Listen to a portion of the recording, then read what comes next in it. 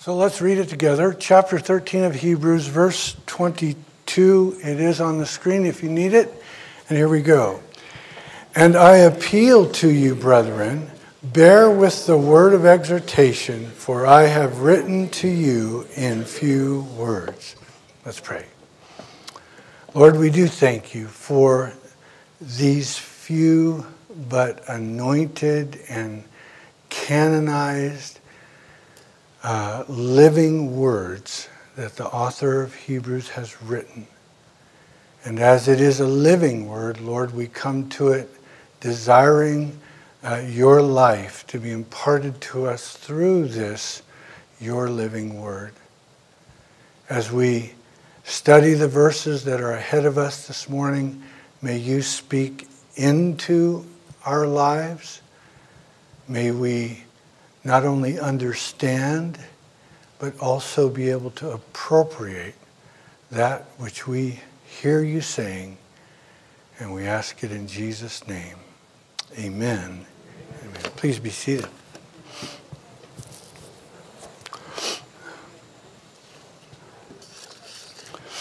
I was given an interesting quote recently. I think you'll find it interesting as well.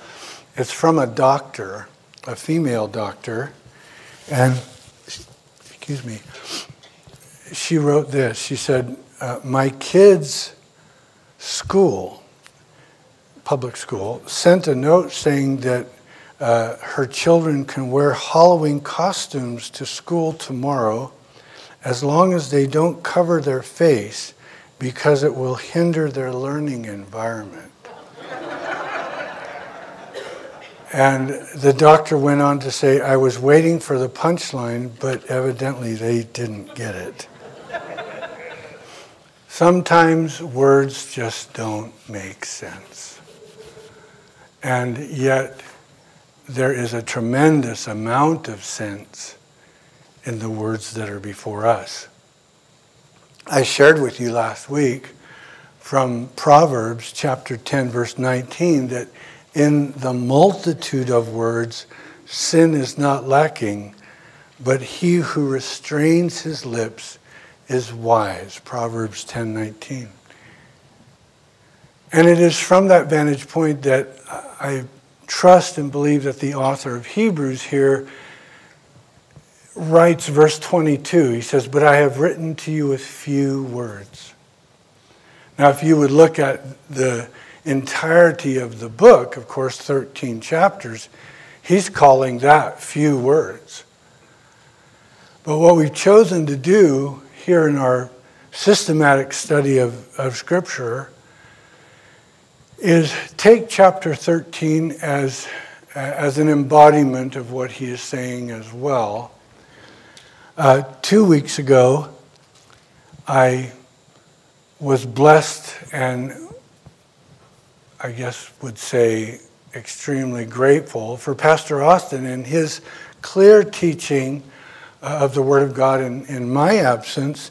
And he began in chapter 13 with about 5 of what I would call 12 vignettes.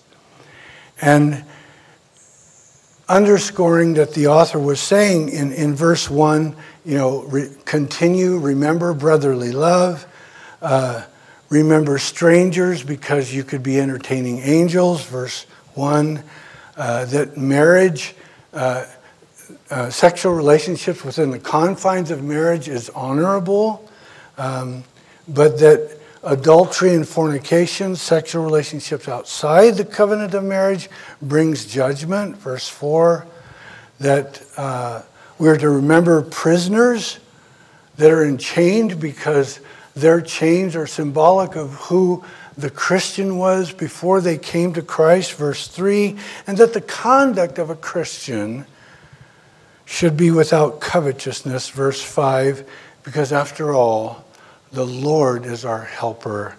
What can man do to me? Last week, we picked up what I would call the 6th vignette and started this series, which is really a 3-part series. Today is part 2. Next week, we'll finish it with part 3 of many instructions with very few words. many instructions with very few words.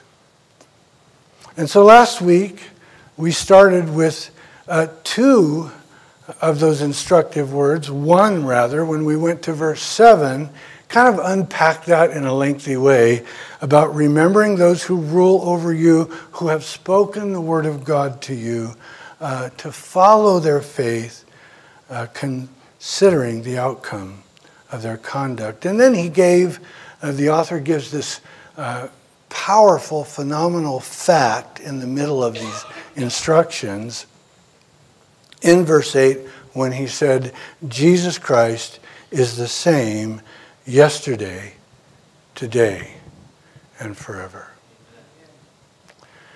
This morning we pick up where we left off with what I would call the seventh of 12 instructive words throughout the chapter. I bring your attention to verse 9. If you would go with me there, we read it together, and it says, "Do not be carried about with various and strange doctrines, for it is good that the heart be established by grace, not with foods which have not profited those who have been occupied with them." I'll take this verse into two parts. The first being, do not be carried away or carried about with various and strange doctrines. The ones specifically in mind here that the author has in view deal specifically with a return to Mosaic ceremonies and laws that were fulfilled in Christ. But it does go without saying that various and strange doctrines have been rampant in the New Testament church since its inception. You know, this book being written some 30, 35 years after the birth of the New Testament church, and already he is reinforcing that there are various and strange doctrines that come into view into the church.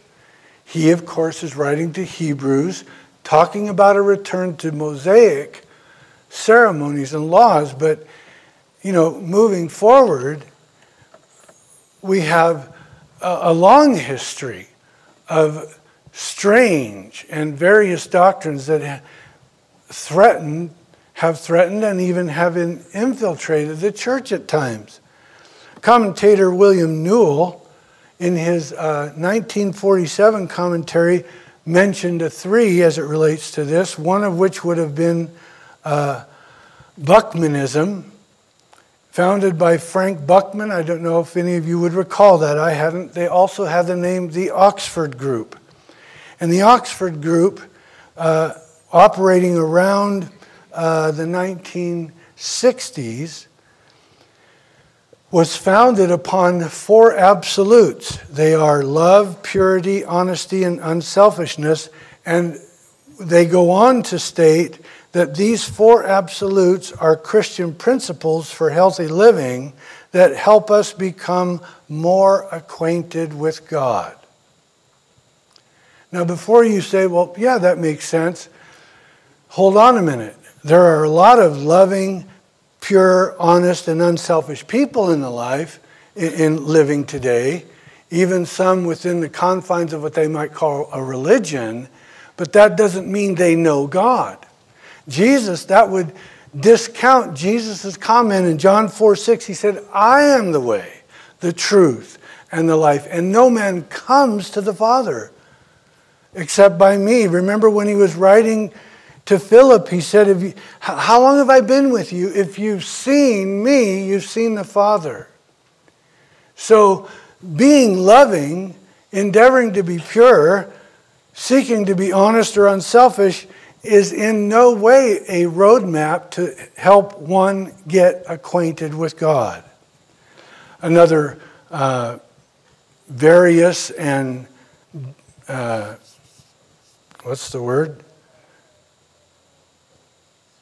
strange.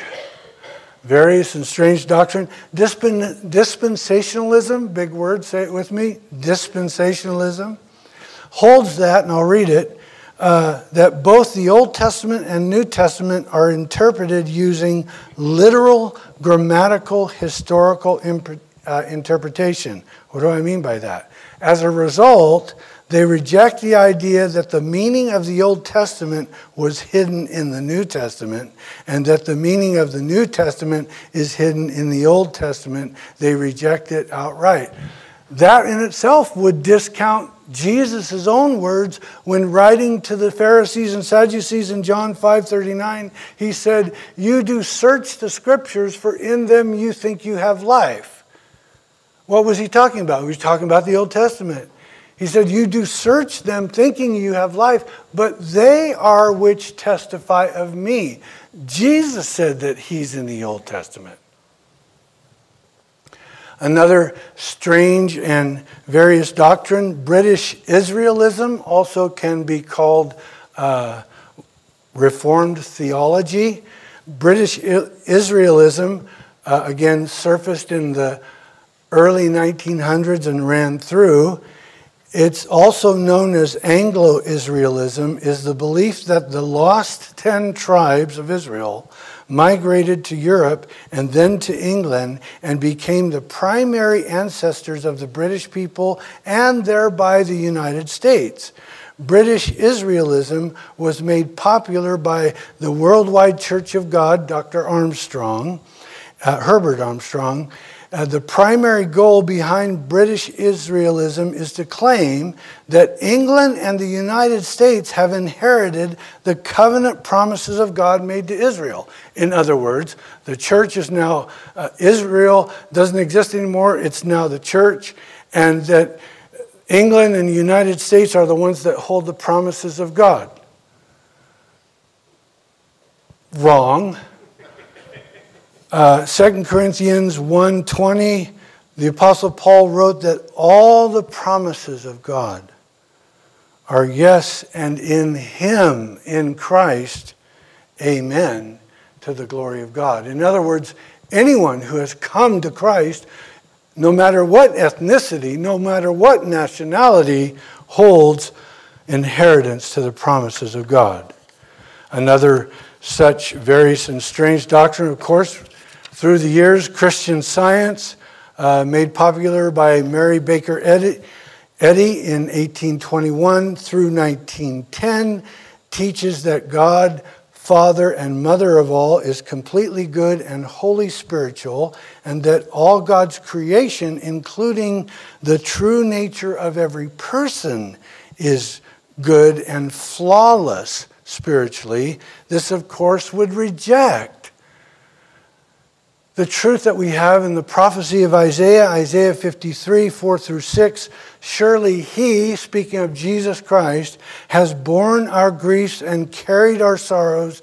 He was esteemed, yet we esteemed Him stricken, smitten by God and afflicted, but He was wounded for our transgressions. He was bruised for our iniquity, and the chastisement for our peace was put upon Him, and by His stripes we are healed. It is interesting that the doctrine of Christian Science went on to say that God's creation is good. Evils such as disease, death, and sin cannot be a part of it fundamentally. Of all the cults, Christian Science is less Christian and less science because it's neither. We, of course, have in the early 1900s moving on into today. Today you have Russellism or Jehovah's Witness. Clearly a various and strange doctrine. They believe, quote, that Jesus is Michael the archangel and that he is one of the highest created beings. This, of course, contradicts Scripture, and many Scriptures, when Jesus says that he himself is God. Jehovah's Witnesses believe that salvation is obtained by a combination of faith, good works, and obedience, and this contradicts, of course, the message of grace. Jehovah's Witnesses reject the Trinity because they don't see the word Trinity in the Bible, but refuse to look at the three persons of the Godhead, God the Father, God the Holy Spirit, God the Son. And we go on, the reason they do that is because they claim that the church, listen to this, has corrupted the Bible. And their answer for that is that they've created their own Bible. They claim that the church has corrupted the Bible over the centuries. Thus, they have retranslated the Bible into what they now call the New World Translation. And we have it in courtrooms that none of their translators were actually Greek scholars. If you've ever wondered about this book that you hold in your hands, is this really the Word of God? Doesn't man have the ability to mess it up? And how can we really know? It's a question that many Christians come to. It's a valid question.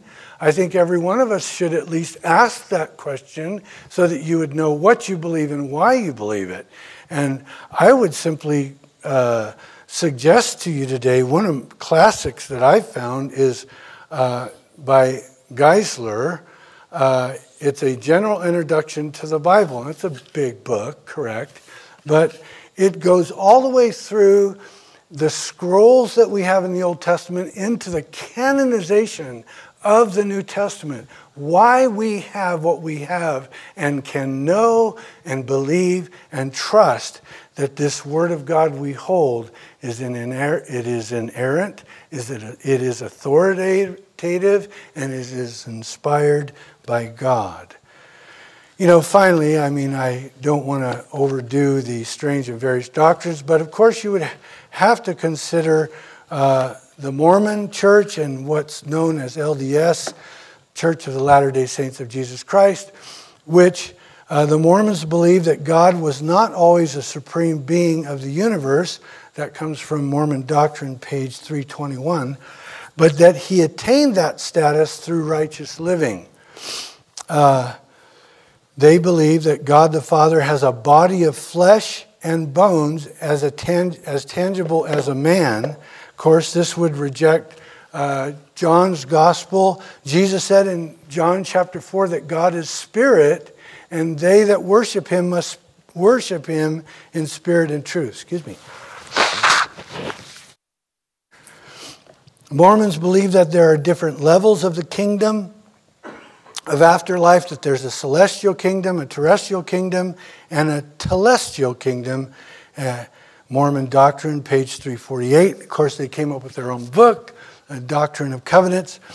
And Mormons teach that the relationship between God the Father and Mary was what brought Jesus to earth. Interesting how they've come up with their own Doctrine and Covenants, the Book of Mormon, and looks very kind of moral on the outside, but it's a strange and various doctrine. To say nothing, church, beloved, to say nothing of the millennial or multiple decades, if you will, of the dogma of Roman Catholicism that has held various dogmatic truths. In other words, one is the veneration of Mary, holding Mary equal with God, praying to the saints, the veneration of saints, and what constitute a saint. They make a saint by what a saint does. To say nothing of snake oil versions of Christianity that harbor themselves in deep south of our own country here. Hyper-Pentecostalism. One of the things hyper-Pentecostals say is that you must speak in tongues in order to be saved. The Bible doesn't teach that. You have things like horrible things like the Jim Jones catastrophe of Jonestown in 1978. 1993, David Koresh and Branch Davidian down in Waco, Texas.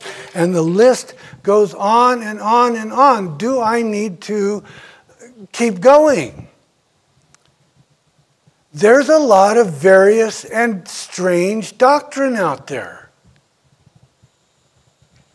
Today, right as I'm speaking, we have feel-good proponents of the gospel message. You're not a sinner. Just think good thoughts and you'll be okay. You can find that on local TV. How about the Word of Faith movement that says Christians should not be poor and they should not be sick? If you say the right words the right way with the right kind of faith, you won't be poor and you won't be sick. How's that working for you, I would say?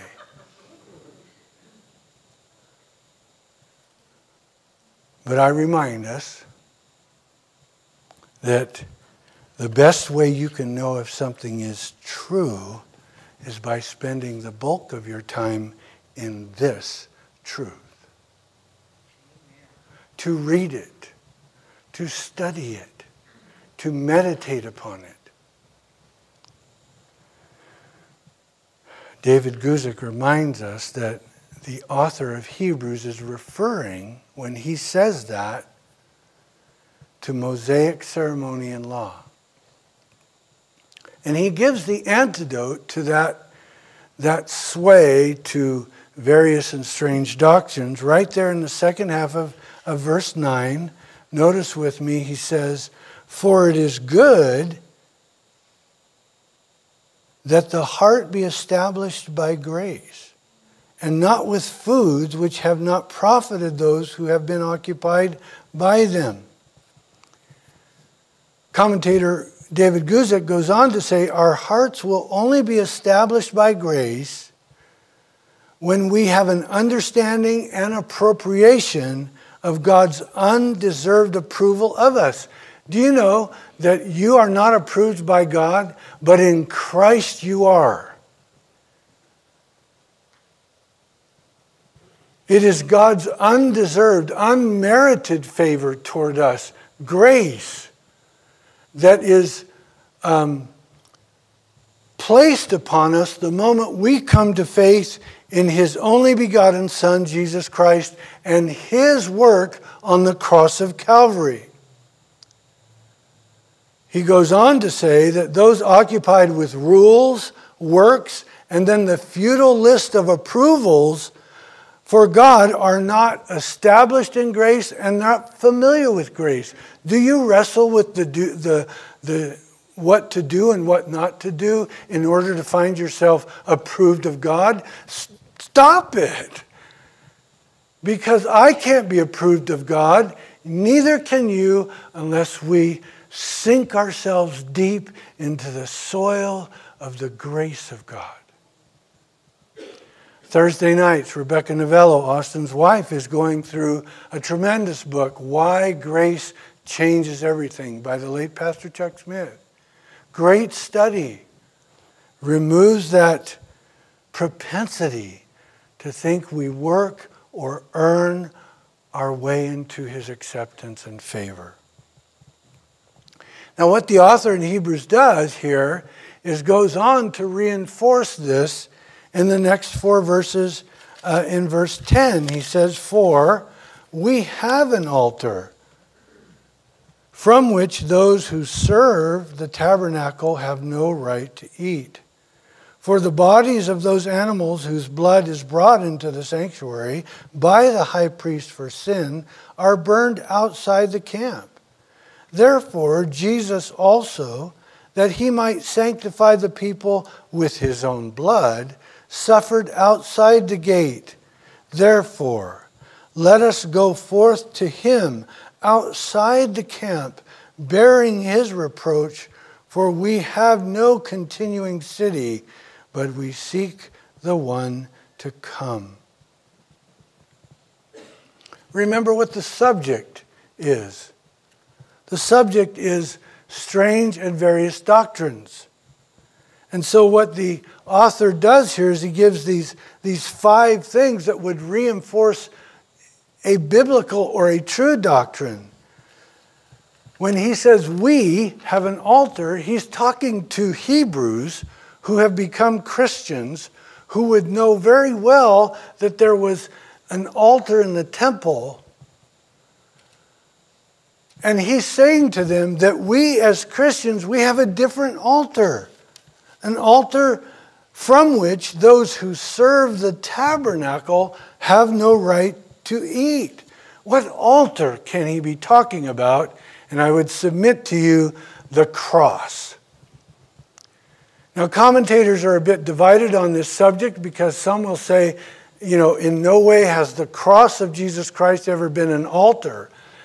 But others will submit, and I would embrace myself, that the cross of Christ is the centerpiece to the gospel of Jesus Christ. Paul put it this way, 1 Corinthians 1:18, for the message of the cross is foolishness to those who are perishing, but to us who are being saved, it is the power of God. He wrote again in 1 Corinthians 2, verse 2, I determined to know nothing among you except Jesus Christ and him crucified, that your faith should not be in the wisdom of men, but in the cross and in the power of God. So there is an altar, the cross of Christ. The sacrifice of animals and the use of their blood would reject the blood of Jesus Christ, who was shed for the penalty of our sin. That the adherence to food, ordinances, rules, would ignore God's unmerited favor in his grace.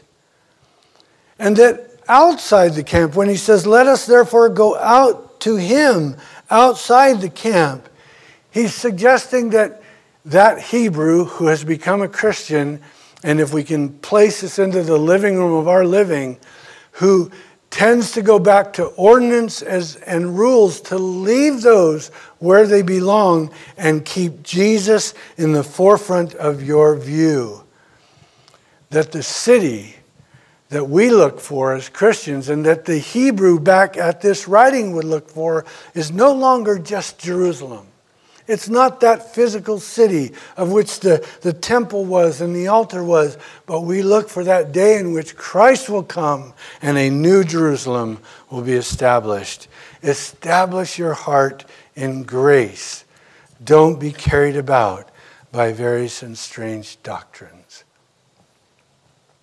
We turn now to the next instructive word in verse 15. He says, therefore, by him, let us continually offer the sacrifices of praise to God. That is, the fruit of our lips, giving thanks to his name. And one might wonder why the author would find it necessary to insert this in this list of instructive words. But he says, therefore. Remember, so it's pointing back to all that he has mentioned. And he's saying, because of God's grace, because of his blood, because of who he is and what he's done, that by him or through him or in him, all would apply. In Christ, let us continually offer the sacrifices of praise to God. I'm not a Greek scholar by any means, and I study Greek very lightly, but you'll love this, This was called in the grammar present active volitive subjunctive. How's that? What does it mean? Keep on. Let us keep on offering. And I would trust and pray that Sunday mornings, in those first 20 minutes of worship isn't the only time that you and I would be, offering the sacrifice of praise to God, the fruit of our lips. But that all through your week and mine, in the privacy of your home, that your walls, if they had ears, would hear you through the course of the day giving thanks to God. Whether it is in a song or just in words, is that what takes place in your home? Is that what happens, in your living room when no one else is around? Can I encourage you this week? Let that be the case. Our friend Tommy Walker, who came quite some time ago and did a concert here, maybe some of you remember that. He wrote a song, "Worship is the Way." And, getting to know him from years before and then spending a little bit of time when he was here and then following his Tommy Walker Ministries on YouTube or wherever you want to go, I get it that for him, he's not a Bible teacher. He's a father, he's a husband, and he's a worship leader. And for him, worship is the way. And the lyrics of his song, that I find his peace, that I find his strength. And how about you? Do you lift your voice to him through the week? Is it possible that in the privacy of your home, you could just you said, no, I don't want you to hear me sing. Okay, I don't have to. But the Bible says, just make a joyful noise unto the Lord. Try it this week. See if continually offering the sacrifice of praise. Now, why sacrifice? What does sacrifice imply? Answer? That it costs you something. That there's an element of sacrifice in the offering of this praise. So maybe alone it would be the sacrifice of your pride. Maybe publicly here it would be the sacrifice of anxious thoughts about what will people think if I raise my hands or I sing louder. I don't know. Just suggesting a few things. But what the scripture does say is keep on offering the sacrifice of praise to God in Christ, by him. And that means the fruit of your lips. So maybe you this morning say, well, I don't really sing at all. So then you can speak praise. You can walk through your day, just say, Lord, thank you. Thank you for saving me. Thank you for filling me with your Spirit. Lord, thank you for opening your word to me. Lord, thank you that I have a roof over my head. Lord, thank you that I have food on my table. Lord, thank you that you've given me these children. Lord, thank you that you've given me this spouse. Lord, thank you for this life. Make a list. And each day begin to give God thanks continually.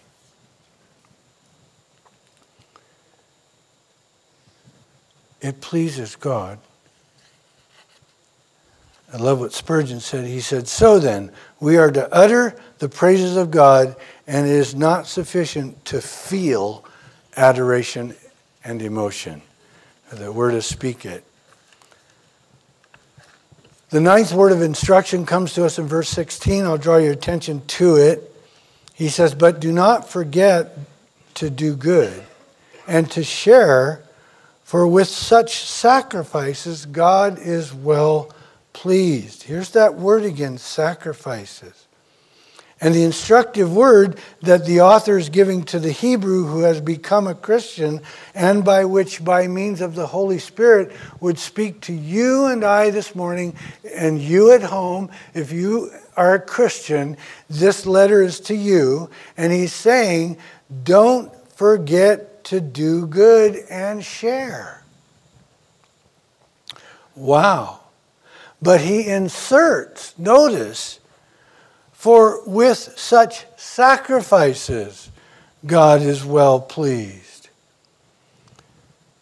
That's an interesting addition or broadening of the instructive word. What does it really mean? I know you can tell. Is that when I share what I have, it should be sharing that of something that constitutes a sacrifice. Okay, I got 3 steaks in my freezer. I'll give 1. I still have 2.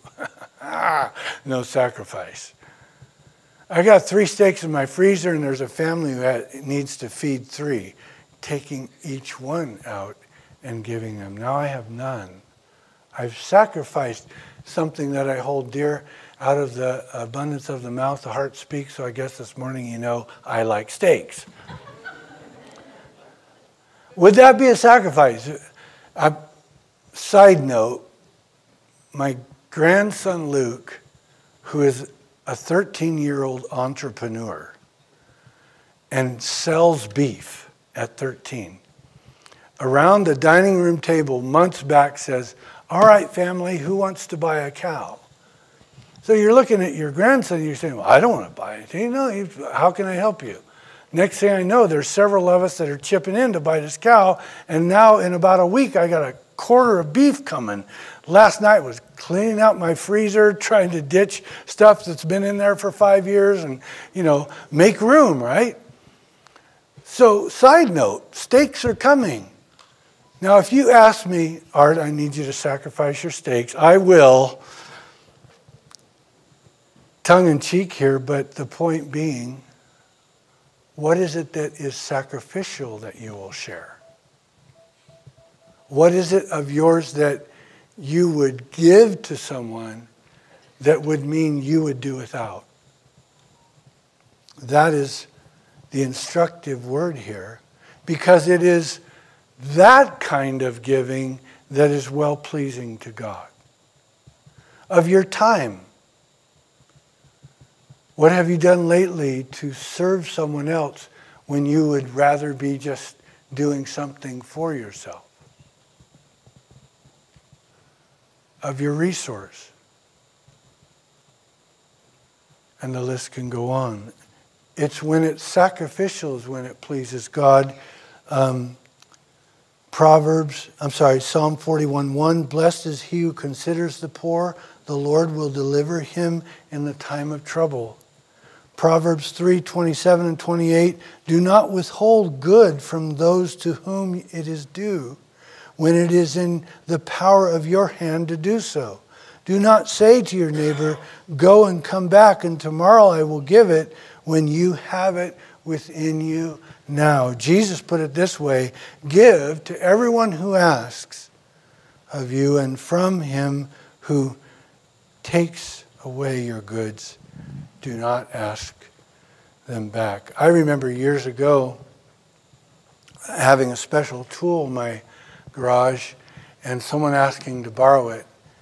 And that old principle, you know, don't lend something out unless you're willing to just give it away.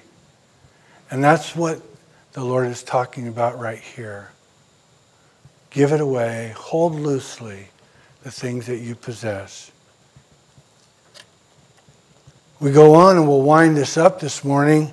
The 10th instructive word in verse 17, obey those who rule over you and be submissive, for they watch out for your souls as those who must give account.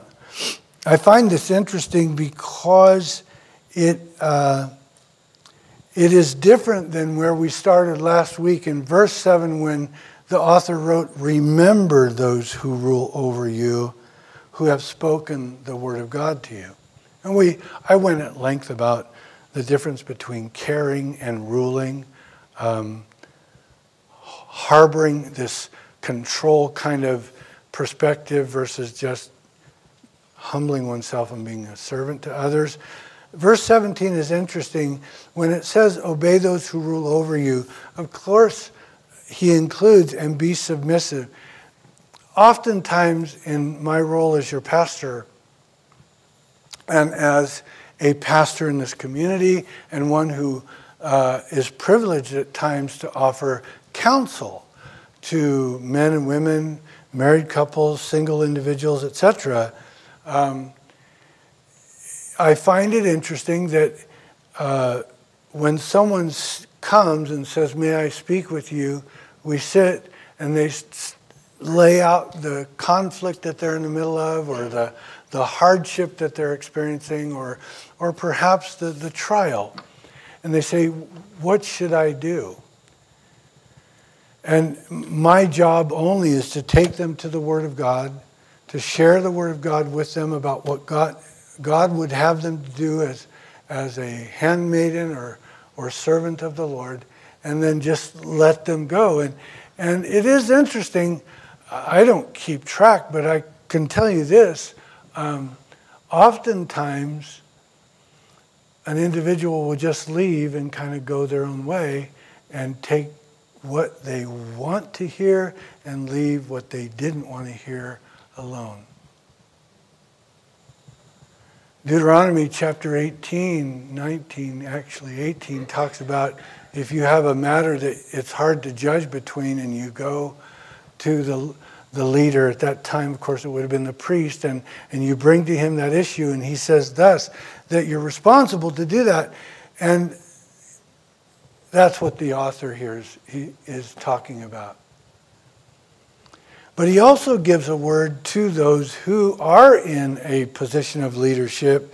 He says in the second half of that verse, verse 17, let them, and he's pointing back to those who do rule over the body of Christ, let them do so with joy and not with grief, for that would be unprofitable for you.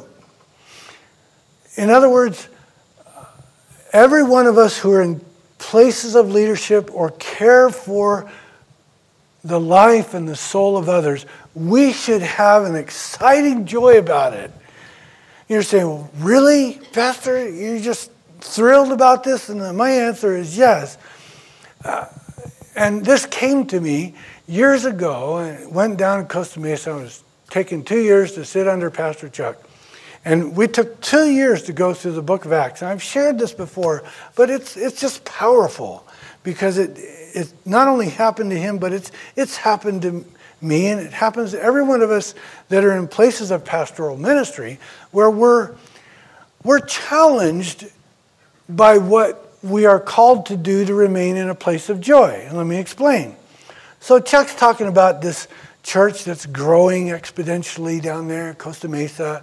And he drive up one day and he gets out of his car and he's walking to his office and he sees a cigarette butt. And he looks at that cigarette butt, cigarette butt. And he leans down to pick it up and he goes, who's smoking on the church property? And he pick it up, he was angry about it, you know. And the Lord spoke to him and said, wait a minute, are you angry? Are you dissatisfied with where I have you and what I have you doing? Do you by chance know that that person who smoked that cigarette butt and put it down there is someone that needs my love and my care? And like Chuck tells the story, he says, Lord, I'm sorry. I thank you, Lord, for this cigarette butt, you know. Well, here we are, years, fast forward now, I'm down there 2 years later, in this 2 years, and a bunch of us guys, 30, 35 guys that all, quote, we want to be in ministry. We're not sure what we want to do, but we want to be in ministry. And so he comes and he spends like 2 hours with us once a week to go through the book of Acts. And one day, lo and behold, he comes in and he sets a Pepsi can right on the pulpit.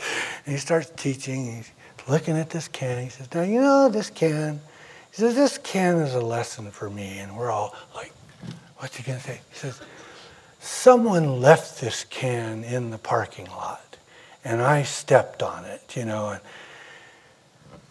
what's my point? I guess I'm going on about something that means being willing to be a servant.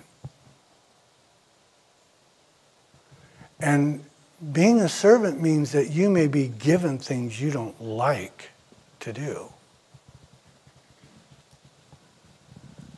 It means embracing things that have come to your way, a mess that maybe somebody else has made. And as a servant of the Most High God, being willing to do with that mess whatever God would have you to do. With that throwaway, with that thing that's in your way and mine. Good admonition for me and us all this morning. Lastly, and we'll close, he says in verse 18, pray for us, for we are confident that we have a good conscience in all things, desiring to live honorably, but I especially urge you to do this, to pray for them, the author says, to pray for us, that I may be restored to you sooner. So lastly, he reminds them, be in prayer for those who are caring for you. Don't be carried away by strange and various doctrines. Establish your heart in grace. Keep on offering the sacrifice of praise to God. Don't forget to do good, but remember to do good sacrificially. Submit yourself to those who are over you and will counsel you in your lives, and keep on praying for those leaders. Great words of instruction for us this morning. Will you join me as we close with a word of prayer?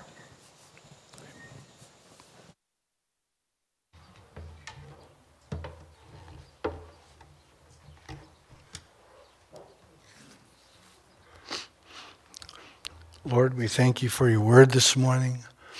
We thank you that you are gracious and kind and slow to anger, full of mercy. And as we have spent this few minutes, Lord, listening and looking at the instruction you give with few words, I ask that you would cause these words to become a part of our lives through the week ahead. Begin with me, Lord. Have your way in each one of us.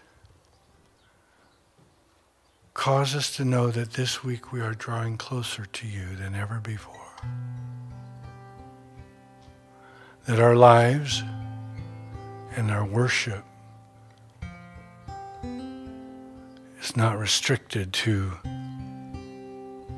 just a few minutes on a given Sunday.